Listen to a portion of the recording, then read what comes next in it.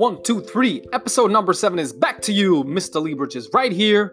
Ой, стоп, я же по-английски здесь не разговариваю. Продолжаем учить слова на букву A, сезон 1, а я развлекаюсь. Окей, что у нас здесь за слова такие интересные? Эстет.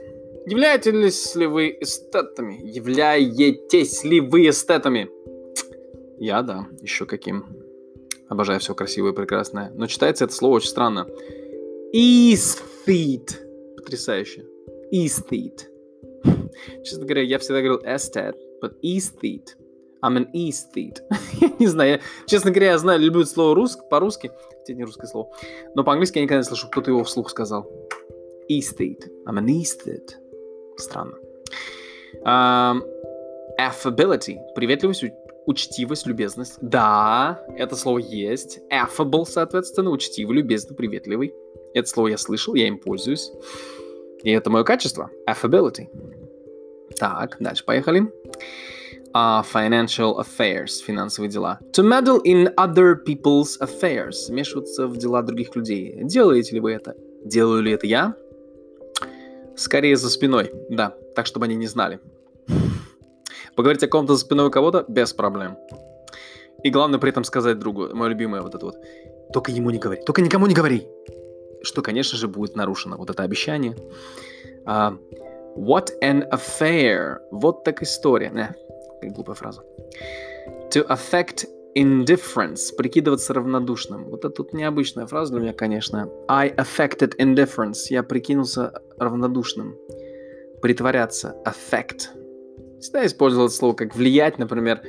It affects me. Это влияет на меня, это меня задевает. Но I affected indifference. Я прикинулся равнодушным.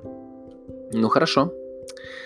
Предпочитать даже есть перевод. С ума сойти. She affects bright colors. Она любит яркие цвета. И где этот Мюллер такие переводы нашел? Я в панике вообще. Affectation.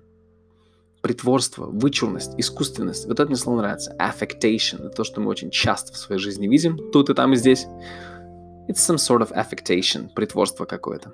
Affected. Показной, неестественный. Affected indifference. Притворное безразличие.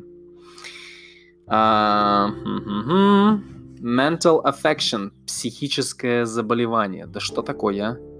Affection – это привязанность. Не спорю. Affection – это вообще слово, которое про теплые чувства. Вот, например, следующее слово. Affectionate. Любящий. Я это слово слышал в корпорации монстров. Such an affectionate father. Какой любящий отец. Какой нежный отец. Но mental affection – психическое заболевание. Очень странный поворот событий. Affianced. Обрученный, помолвленный.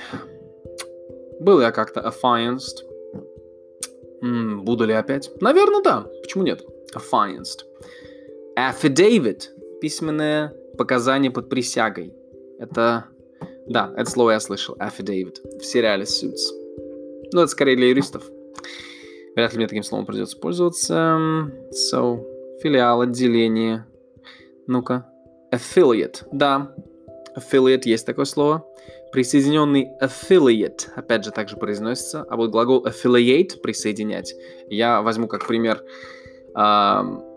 персонажа главного Боба, кажется, из мультика The Incredibles, «Семейка невероятных», где он сказал «You're not affiliated with me». Ты со мной никак не связан. Так что, yes, этот глагол актуален как никогда, он имеет значение, он нужен. А мы идем дальше. Affinity. Симпатия, близость, духовное родство. Spiritual affinity. Духовная близость. Affinity. Affinity, симпатия, близость, я бы скорее сказал, как другой смысл. Здесь не все написано. Мюллер, конечно, респект тебе за то, что такой словарик красивый сделал, но affinity это еще и симпатия к какому-либо делу. То есть естественный природный навык, когда у вас что-то получается по врожденным навыкам, когда вы делаете что-то легче, быстрее, чем другие все. Например, affinity for dancing. Естественная природная способность, расположенность, талант к танцам, гибкость, энергия. Это все может быть у ребенка просто с рождения. И вот это и есть affinity. I will venture to affirm. Беру на себя смелость утверждать. I will venture, окей. I will venture значит, я сделаю смелый Я ступлю на тропу неизведанного. Venture, отсюда и слово adventure, приключение. А venture — это значит делать шаг в сторону этого приключения. I will venture, я сделаю шаг. To affirm, утверждать. Окей. Affirmative approach, конструктивный подход. Какая скучная фраза, такая офисная. Affix, прикреплять. Ну-ка, to affix a postscript, сделать приписку. Affix. Подождите, я ударение неправильно делаю. Affix. Окей. We affixed, мы прикрепили. Хорошее слово. He is afflicted with rheumatism. Он страдает he is afflicted with. Он страдает чем-то. Afflict, да, это огорчать, беспокоить, причинять боль. Afflict, я знаю. Affliction. Какое-то страдание. Вот оно, да. Affliction, недуг. It affords me great pleasure. Это доставляет мне большое удовольствие. Да, вот эта фраза меня реально зацепила. It affords me. Оно предоставляет мне. Так я никогда не разговаривал, уверен, что это правильно. It affords me great pleasure. Affray. Нарушение общественного беспокойства, драка, скандал. Some kind of affray. Почти как afraid. Ну вот легко запомнить за счет слова afraid. I was most affronted by his comments. Больше всего я был оскорблен его замечаниями. I was affronted. Affronted — оскорблять, наносить оскорбление. Окей. I was affronted. Я был оскорблен. Afield. Вдаль, за границу. Far afield. Вдалеке. Aflame. Горящий, в огне. The whole village was aflame. Вся деревня была объята пламенем. Was aflame. Вот объята пламенем. Чувствуете, как вот мы по-русски говорим, так художественно, литературно, с размахом русского поэта-писателя. И здесь тоже что такое. Was aflame. Было в огне. Красиво. Afloat. На плаву. Тоже вот aflame. В огне. Afloat. На плаву. Afoot. To be afoot. Готовиться. В движении, в действии. He is afoot. Он готов.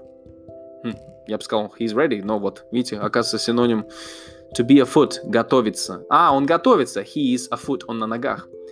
Aforethought. Умысел. Это я знаю. Вот там фраза malicious aforethought.